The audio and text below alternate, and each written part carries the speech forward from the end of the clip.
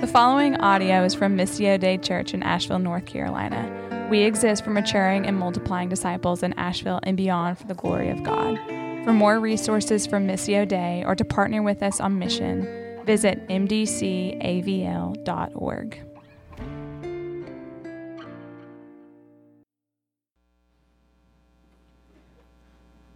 Thank you, Pastor Mark. Morning, church. How we doing? Happy Mother's Day, moms. Those of you who mother in any sense of that word, we're really grateful for you.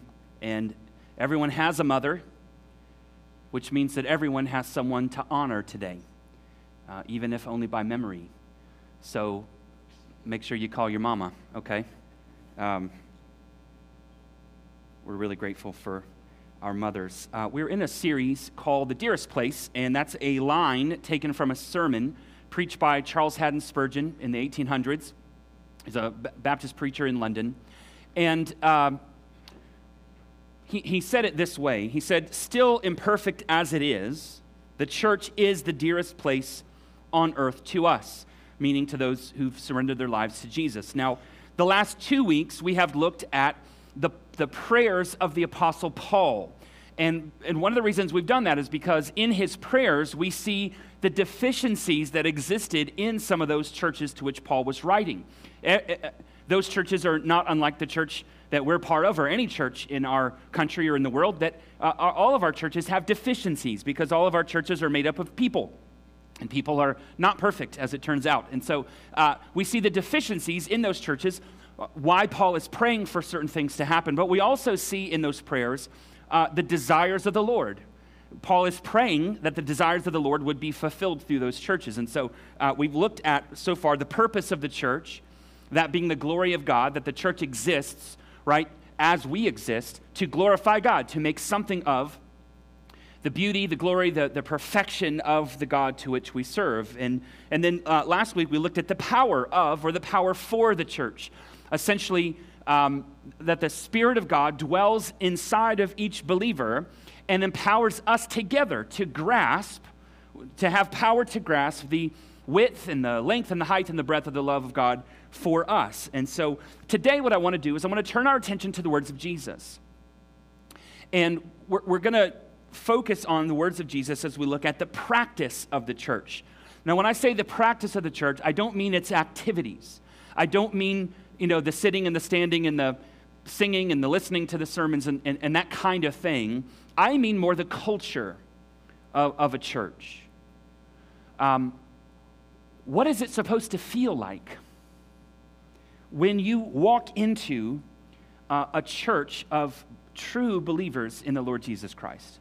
What's the atmosphere that is created when you participate in, when you come into a church that is full of followers of Jesus? And so to do that, we're going to look at some of the last words of Jesus, and we find these in John chapter 13. So if you have a Bible, I would invite you to turn to John chapter 13 with me.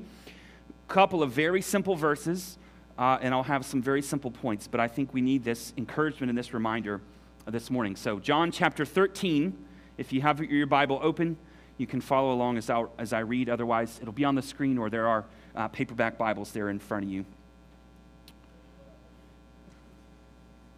These are the words of Jesus. Listen to this. "A new commandment I give to you, that you love one another. Just as I have loved you, you also are to love one another. By this, all people will know that you are my disciples if you have love for one another." This is God's word. Thanks be to God. Let's pray. Father, we come this morning grateful people, grateful to be your children by the blood of Jesus, grateful to be gathered together as the family of God, grateful for those women who you have called into our lives to mother us, whether they be biological mothers, adopted mothers, mothers through marriage, or otherwise. You have uniquely gifted these women in our lives to help shape and mold us and to speak truth into our lives and to care for us and to show us something of your love. And so we give great thanks to you for those women in our lives who, though imperfectly, have demonstrated to us a unique kind of love. May they be honored today by us. And Father, I ask now that as we look at this very familiar passage of Scripture, that you would meet us here by your Spirit, that you would help us to understand, and not just to understand, but to take into ourselves, and that we wouldn't let familiarity breed contempt, but that you would speak fresh things to us through this same word, that you would give us a new eyes to see these ancient truths, and that we wouldn't just hear the word of God, but that we would be doers of the word as well, for your glory and for the good of those who come in contact with our lives. And so, Holy Spirit, I pray that you'd help me now to rightly divide this word, that it might be of benefit to your people, and that we'd walk out with a deeper love for the Lord Jesus Christ. And we ask this all in the beautiful name of Jesus. And everybody said, amen. Amen. Let me go ahead and give you my 3 points now. Very simple points, very simple passage, and then we'll kind of come back to them. So the 3 things I want you to kind of be aware of as we look here at this passage are the command to love, the example of love, and then finally, the promise of love. The command of love, the example of love, and then the promise of love. So look with me here at verse 34 once again. Jesus says, "A new commandment I give to you, that you love one another. Just as I have loved you, you also are to love one another." Now, let me give you some context here, because I hate kind of coming into a passage without knowing where it sits in the text. This is the night before Jesus is going to be arrested. He's going to be falsely accused. He's going to be unjustly tried. He's going to be beaten, wrongly convicted, and ultimately he's going to be crucified. He's going to die on a Roman execution stake. And he comes to share a final meal with his disciples, those 12 who so far have failed to recognize that the cross is before Jesus. Even though he has said multiple times, I'm going to die, I'm going to go to a cross, I'm going to die, and then I'm going to rise again, they still just don't quite get it. And so they all gather in this upper room for this meal. And Jesus meets them there, and they're all sitting kind of lounging around the table, and they're ready, except that there's a ritual that Jews do, which is to wash their hands and their feet, because they wore sandals and they walked on the dusty, dirty roads and just encountered whatever was on those roads, and so they would wash their feet before dinner. But no one has taken that position of the servant in order to wash feet, and so Jesus comes into the room, God incarnate, the King of Kings and the Lord of Lords, and he comes in and he takes off his outer garment, and he wraps a towel around himself, and he grabs a basin of water, and he comes to each of those disciples, and he begins to wash each of their feet. This lowly act of service. He even washes the feet of Judas, who is about to betray him. They eat the meal, and at the meal, Jesus reveals that one of those 12 is going to betray him. They're all wondering who it's going to be. After the meal, Judas departs. He's going to go at this moment and betray Jesus for money. And Jesus, he speaks these words. He says, "A new commandment I give to you." The you there is plural, meaning he's not just speaking to each of those individual believers. He's speaking to all of them as a group. He's speaking even to us. "A new commandment I give to you," to every one of us. This is his command. And he's speaking as our king. He says it's a commandment, right? Jesus is speaking with authority. He's speaking as the one who has been given all authority in heaven and on earth. We have nothing to fear from this king. We have nothing to fear from the authority of this ruler, because he is full of grace and truth. And so he comes and he speaks to us as our king. And the construction of the language here is emphatic in the original language, meaning he's saying this strongly, with urgency. Like this really matters to Jesus. He's not giving us a new option. He's not saying a new option that I give to you. He's not saying this is something I'm giving to you that I want you to sort of fit around your already busy and overscheduled lives. No. This is the very thing Jesus wants us to build our lives around. Now think about this for a second. There are a lot of things that Jesus could have given us. This is the night before he died. there are a lot of things that Jesus could have said were most important. There are a lot of things that he could have said, hey, before I go, let me remind you of this. But this was the thing that was on his heart and mind. This was the pinnacle thing that was pressing on him in this moment. He said, I'm going to leave you with some words, and I want you to pay attention to this. Here's what I want you to do. Love one another. Now notice also, it's a command, a new commandment I give to you, but it's also a gift I give to you, which is really encouraging to me. Because it reminds me that Jesus never commands us to do anything that he doesn't also empower us to do. A new commandment I give to you, that you love one another. Now, okay, quick question. What kind of people need to be commanded to love one another?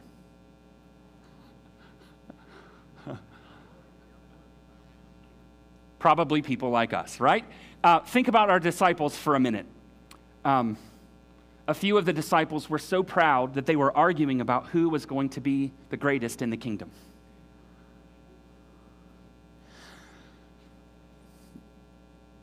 Some of the disciples, you remember in the Gospels, they were approached by some parents who were bringing their little children to Jesus, and the disciples were like, Lord, should we turn them away?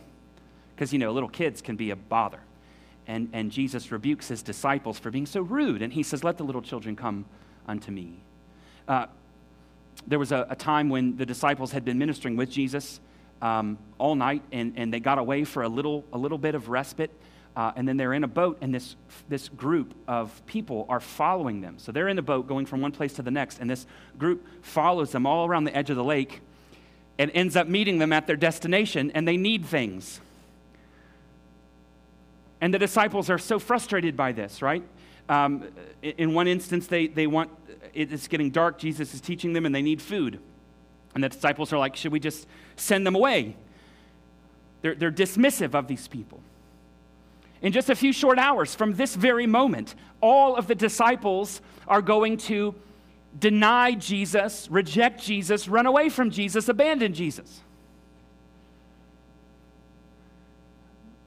And yet, he has to say to these people, love one another. Isn't that so often you and me? So proud, so rude, so dismissive, so unbelieving. Now, here's the thing. Many people claim to know and follow Jesus. And some have really good theology. They could pass a seminary-level exam on theology. Some of them are very moral and upright. But according to Jesus, what makes the difference is not so much our theology or even our morality. What makes the difference is our love. Have you placed yourself under the gracious authority of King Jesus? He is speaking to us as our King. A new command I give to you, that you love one another. If you haven't placed yourself under the authority of Jesus, why not? You can today. And if you haven't placed yourself under the gracious authority of King Jesus, you are still under some other authority. No one is completely free in this world. No one is completely autonomous. You are either under the authority of Christ or something else. And you will never change until we surrender ourselves to the lordship of Jesus. And when we do, when we wave the white flag over our lives and we surrender ourselves to the lordship of Christ, he gives us himself. And we slowly, over time, we wish we would move faster than we do. We slowly, over time, begin to change, begin to become more like him, begin to reflect a different kind of love. So I hope you see here the command to love. Now, this is not just any kind of love, however. Not just any old kind of love. Look again at the text with me. A new commandment I give to you, that you love one another. How? Just as I have loved you, you also are to love one another. Well, that's different. See, I want you to see here the example of love that Jesus lays out for us. He says it's a new command, and we might think, well, how's that new? Because we're familiar. If we know the Bible, if we've been around church world for a while, we know that command. We're to love one another or to love others as ourselves. That command shows up around 1,400 years before Jesus. In the Old Testament, I think of places like Leviticus chapter 19, which instruct us to love our neighbor as ourselves, to love one another as we love ourselves. But see, Jesus, though he revered the law of Moses, he takes it further than Moses ever did. He ups the ante, in other words. He says, no. Don't just love others the way you love yourself. I want you to love others how I have loved you. So catch this. This is crazy. Jesus is setting himself up as the supreme example of love. He's saying, of all the examples you could ever see in the entire world about love, I am the chief. In other words, Jesus is making himself the very definition of love. Love others, love one another as I have loved you. Okay, which means we have a choice to make. Either Jesus is crazy and an egomaniac, or he is God who is love. Love one another as I have loved you. He's the supreme example of love. And if you can't tell which one of those you actually think is true, is he crazy, egomaniac, or is he really God in the flesh who is loved? Think about this for just a minute. What would happen if everyone in your life, including you, started loving one another the way Jesus has loved? Would it reek with the stench of hell, or would it have the aroma of heaven? Now, there's a lot of love in the world, but it's ordinary human love. And worse, we live in a world that wants to define love on our own terms, to the point where love means everything and nothing all at the same time. And we fall in love as though it's some sort of pit. And apparently we can fall out of it as well. Be careful out there, single folks. We come up with phrases like love wins and love is love, which sound really good on a bumper sticker, but actually don't do anything to make love more valuable. In fact, all they do, those sentiments, is cheapen what real love actually is. And if you stand back and you look at popular culture and you observe how our culture defines love, generally what it has to do with is attributes in you that do something for me, which is not actually love of the other. It's using the other for love of self. I think the prophetess Tina Turner was right when she said, "What's love got to do with it?"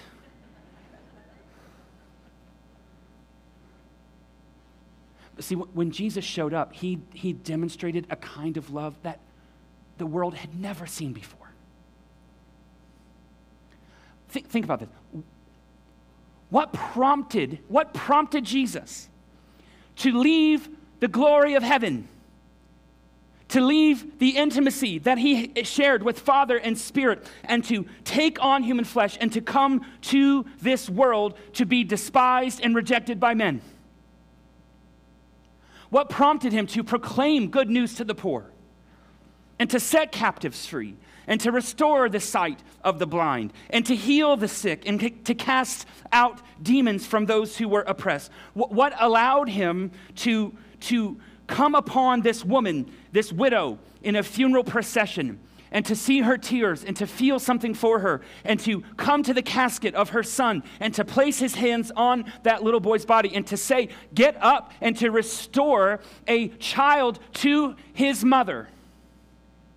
What was it that prompted him to see a man being lowered through the roof of a home, paralyzed from birth, and to say to that man, "Your sins are forgiven, and more than that, get up and walk"?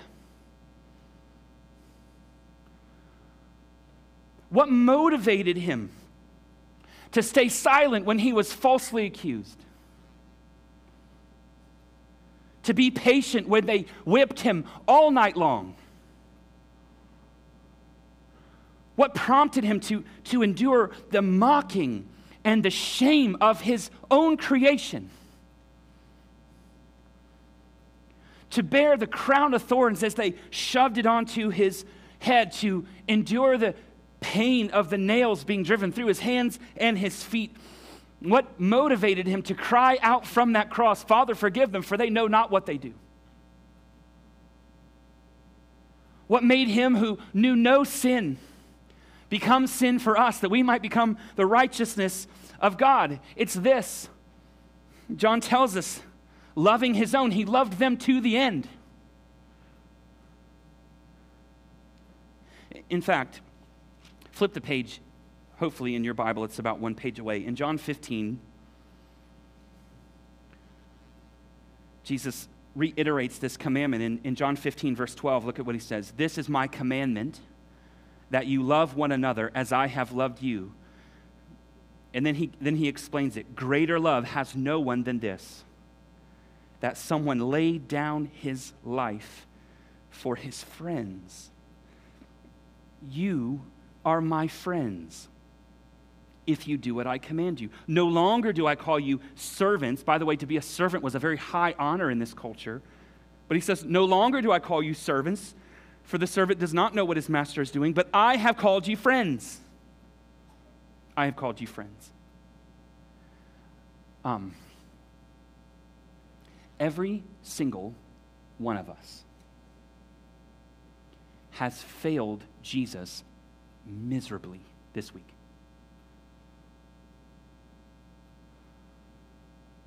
Some of us have clicked onto and looked at things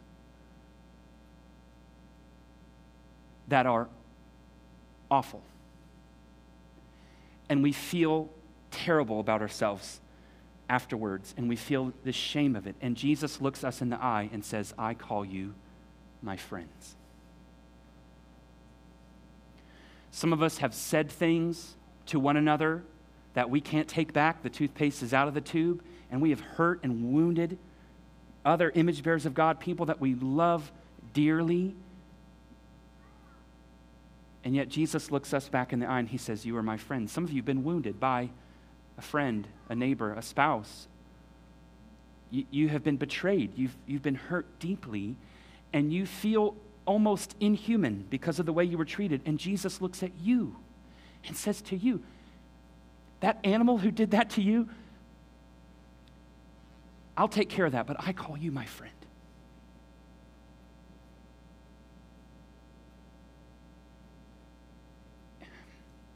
One Puritan theologian said there's more mercy in him than there is sin in us.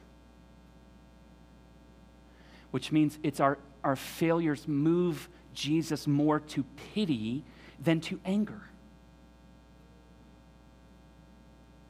And so he says to us, "Bring it to me. That's why I died. For your sin, for your failure, for all of the guilt and the shame and all the things that you have done and that have been done to you. Bring it to me. I call you friends." Have you received that kind of love? You see how different that is than the love the world espouses? This is an otherworldly love that comes down from above. And it's a love that creates a new kind of community, a new kind of people. And so here, look with me at the last verse. You guys hanging with me so far? Look at verse 35. Let me get a sip of water real quick. "By this, all people will know that you are my disciples if you have love for one another." So now I want you to see the promise of love. How do we let the world know that we belong to Jesus? Is it our bumper stickers?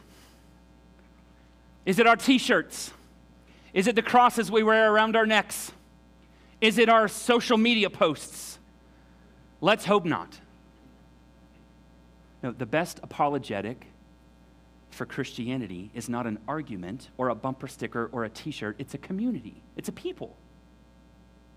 By this, he says, by this, all people will know that you are my disciples if you love one another. Now, we are called to love everyone, but loving each other, loving one another as followers of Jesus, as the church, actually demonstrates the new family that we belong to, that the identity that we're given.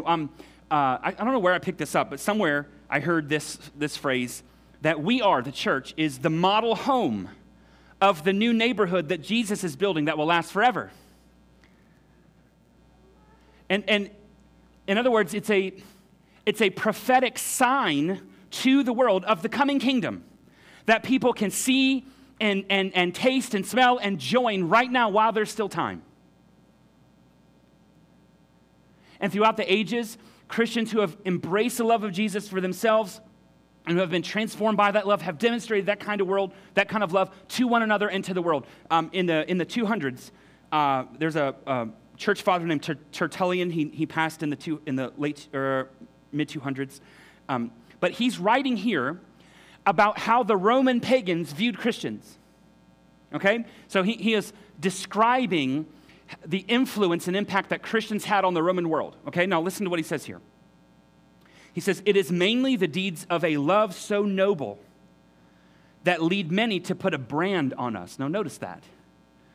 It made a difference, but the Romans actually saw it as weakness.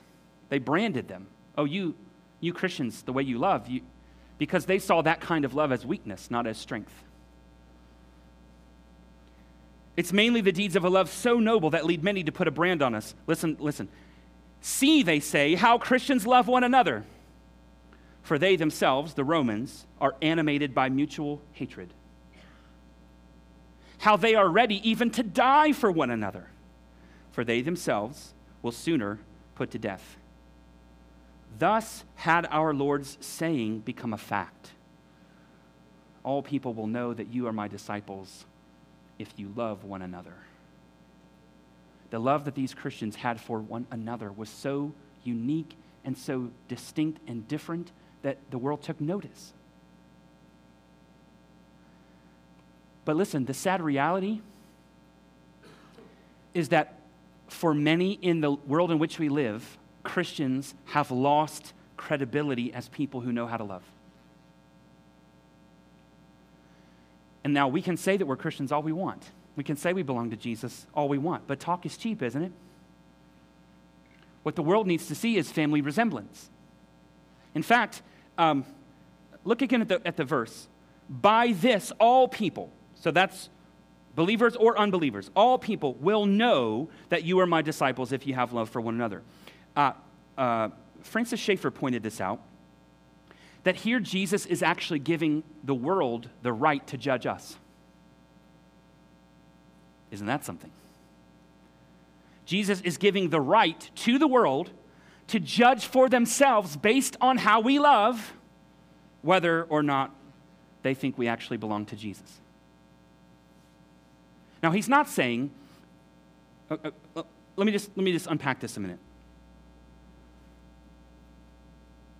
By the way we love one another, it should be evident to all that we belong to Jesus.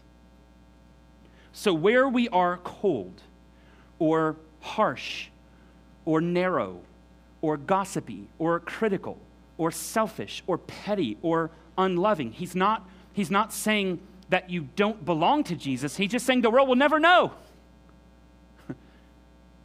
They will never know that we're Christians. You and I are called together to be a living proof to the reality of Jesus, not a living denial.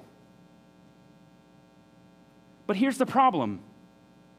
When the watching world sees the way Christians love or don't love one another, rather than concluding that we don't belong to Jesus, they conclude that Jesus is not worth belonging to. How awful. That based on the way we treat one another, the watching world looks and says, well, that Jesus must not be worth, he doesn't do anything. He doesn't make you any better. He doesn't change your hearts. He doesn't actually affect anything about the way you treat it. How could two people who claim a love that they belong to a Christ who has demonstrated his love for us so supremely, how could they be so petty with one another? How could they be so vile towards one another? How could they chastise? How could they criticize? How could they be so cold and indifferent to one another? This Jesus must not be worth following.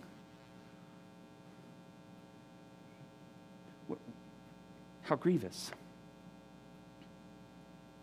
Now listen, I don't know what is going to become of the public witness of the other churches in our city or our nation, but I know what Jesus wants to do here among us. Jesus wants to give us his love to such a degree that the watching world is compelled to say, Jesus must be there. It looks like Jesus is there. Now you might be thinking to yourself, how on earth do we become that kind of people? And Jesus actually answers the question for us. Flip again with me back to chapter 15. Is this making sense? It feels like this is very ethereal. You're like, just give me something to go home with, man. And I'm sorry, I have this. Thank you. Look at John 15, verse 9. As the Father has loved me, so I have loved you. What's the action step? Abide in my love. You know, last week we talked about the power of God's Spirit within us, individually and corporately, to grasp, right?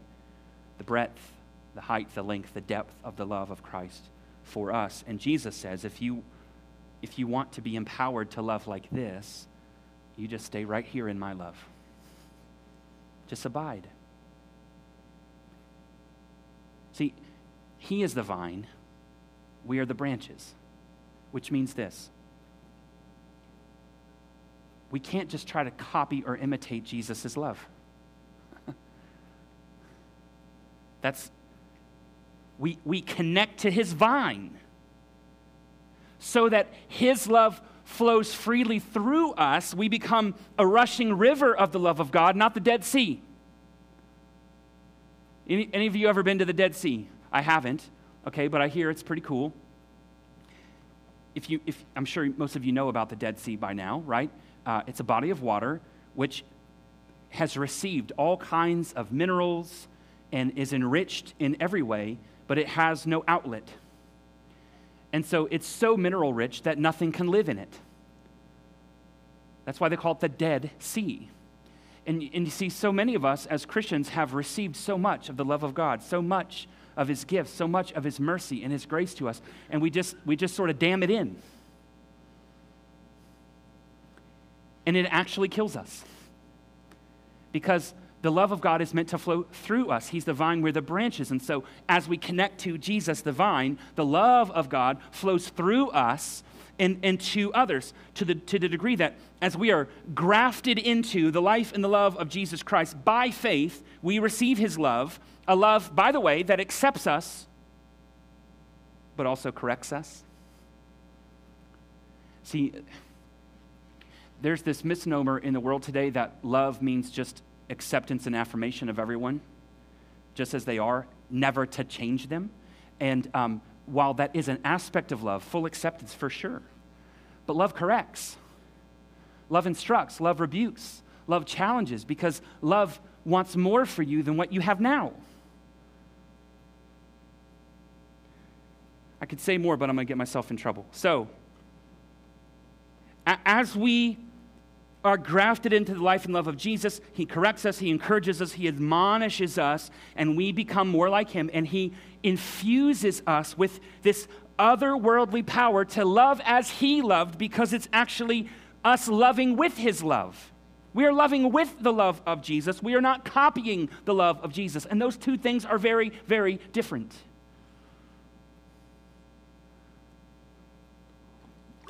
So what does that look like in action? What does that look? I didn't put this in the notes, but if you can, flip with me really quickly over to 1 Corinthians. 1 Corinthians chapter 13. Of course, it's wedding season, and everybody likes this at their wedding.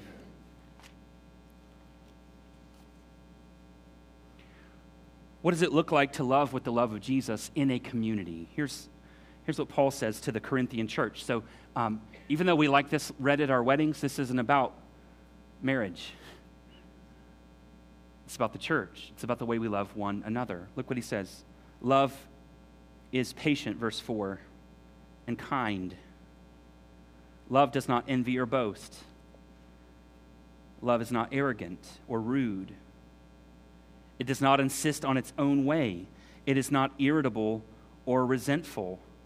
I don't care how well you slept or didn't. Love does not, now I'm meddling, aren't I? Love does not rejoice at wrongdoing, but rejoices with the truth. Love bears all things, believes all things, hopes all things, endures all things. Now, we love that passage because all of us want to be loved like that. It's so encouraging, but it's also indicting because none of us actually love like that. And do you notice how Paul has personified love here? Love hopes all things, love believes all things, love endures all things. It's because he is personifying love. He's speaking to us about Jesus, who is love in the flesh. And as we embrace Jesus' love for us, we become this kind of people who love like this. I've told you this before, but a gospel culture, a church culture, should be made up of three things, more than three, but at least three. Gospel, safety, and time. Here's what I mean. Gospel, good news for bad people, because everything wrong with us was put onto Jesus at the cross. So we need to come back to this gospel over and over and over again. Have you ever heard of anyone who has gotten too much gospel? Too much good news? Has there ever been anyone on earth who's been too encouraged by the good news of Jesus Christ? No. So we come back to the gospel, the good news of the finished work of Jesus, over and over and over and over again. And our prayer and our hope is that every single week, both from the pulpit, in the liturgy, the music, communion, all of it, that you're hearing the gospel, you're seeing the gospel rehearsed over and over and over again because we need it so desperately. So gospel. Safety. We need space to rethink our lives in light of the love and grace of Jesus. And so, back to 1 Corinthians 13, love is patient. We need time. We need an environment where there's no criticism, where there's no condemnation. Safety. We need to rethink our lives. We can be honest with all of our faults and failures before Christ because we have nothing to fear in the face of our good God who loves us and has given himself for us. And then time. We are complicated people, and it takes a while to peel back all those layers of beliefs, wrong beliefs, broken ideologies, habits, right, that are not in keeping with what Christ has commanded. And so as we together experience the love of Jesus, as we abide in the love of Jesus, we are transformed by that love of Jesus, and his love flows through us to one another so that we can create an environment with a lot of gospel, with safety, right? We give each other the space to work out the kinks in our lives by the grace of God, and time to deal with the Lord. No pressure from inside, no pressure from outside to be conformed. We let God do his work by his Spirit through his word in each of our lives. Gospel plus safety plus time. And as we learn to love one another in that environment of gospel plus safety plus time, we actually experience and then demonstrate something of the kingdom of God to the world. And they look at the way we love one another and they go, Jesus must be here. By this, all people will know that you are my disciples if you love one another. So as we wrap up, I'm going to throw a few questions up on the screen for us to consider, and then we'll move into our time of response through communion. Was that like 2 in the clouds? Help me? Okay. Thank you. It feels, maybe it's the 9 o'clock crowd. You guys are a little sleepy. Sometimes I feel like I'm just talking to the sky, and thank you. It helps me. First question is this. And you can write these down as they come, take them to community group this week, whatever you need to do. But and this is where we can really be honest. How has my experience with Jesus' people been reflective or not reflective of what Jesus instructs? the love that he instructs. Some of us have had great experiences with the church, with Christians. Some of us have had devastating experiences, walking with a lot of wounds and a lot of scars from Christian people or so-called Christian people who have hurt us. And listen, there's some of you in this room that I've blown you up too, and we're working through it. And we're broken people. And so how has my experience with Jesus' people been reflective or not reflective of the love that he instructs? Secondly, what hinders me from walking in obedience to the love that Jesus commands? Like, it's not easy, right? Like, it's simple, but it ain't easy to walk in obedience, to love one another as Jesus has loved us. Self-sacrificing love, putting down my preferences and my priorities in order to prioritize the other. That's hard. What gets in the way? What hinders me from obeying his command to love one another as I have been loved by him? Third, how does seeing the way Jesus loved motivate me to stay connected to the vine? See, I see the way Jesus loved. I see the way that Jesus laid down his rights. I see the way that Jesus made the other his priority. I see the way Jesus did not assert himself, but served others. And I go, I don't know if I can do that. And you can't without his help, without his power, without his love flowing through you. So how does seeing the way Jesus loved, that supreme example of love, motivate me to stay connected, to be rooted in the vine, who is God, so that I can actually see his love flow through me? And then last, what is my part in helping build a culture of Jesus-like love here?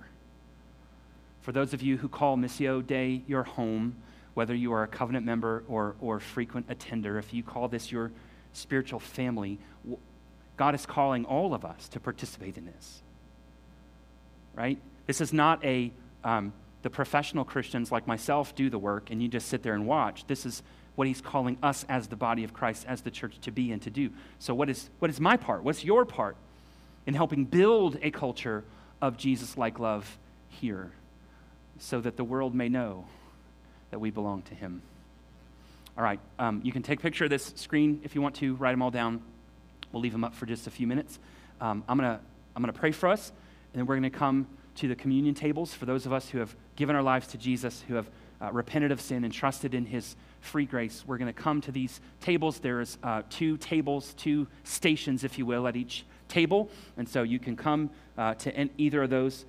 Maybe as we did last week, you did pretty good at this. We'll stay to the left of each row here so that people coming back to their seats can actually make their way down on the right side, and we'll just see if that works. But there's gluten-free wafers, there's wine or juice, whatever your conscience allows, and this is a moment for us to come to these tables and be reminded once again of the gospel of Jesus Christ, that Jesus willingly laid down his life, that he loved us to the end. He loved us so much that it broke his body. He loved us so much that his blood was spilled for us. And we belong to Jesus, and we have the opportunity to be connected to the vine because of the cross. And so we come in repentance, we come in trust, we come in thanksgiving to these tables, and we take a piece of the bread and dip it into the juice or the wine as a foretaste of that meal that we will share with him one day in heaven. As you make your way back to your seats, there's black boxes in the back there for offerings, connect cards, prayer requests. You can put those there, and then the band's going to return and lead us in a couple of songs before we get out of here. Father, thank you for these men and women. Thank you for an opportunity to hear about the supreme love of Jesus and your call on our lives as followers of Jesus to love one another as you have loved us. This is an impossible task in our own strength. And so we plead with you, Holy Spirit, to fill us with power, with strength, power and strength to abide, power and strength to stay connected to the vine so that the love of God flows through us to the world, to one another. Lord, help us to be a people who don't just find some encouragement or indictment from this message and then go on about our lives unchanged. Change us. Help us become more like Jesus in the way that we love, so that the watching world might say, surely they belong to Jesus. Look at the way that they love. Help us to become that people for your glory and for the good of the world. We pray this in the name of Jesus. And by the power of the Spirit we ask. Amen.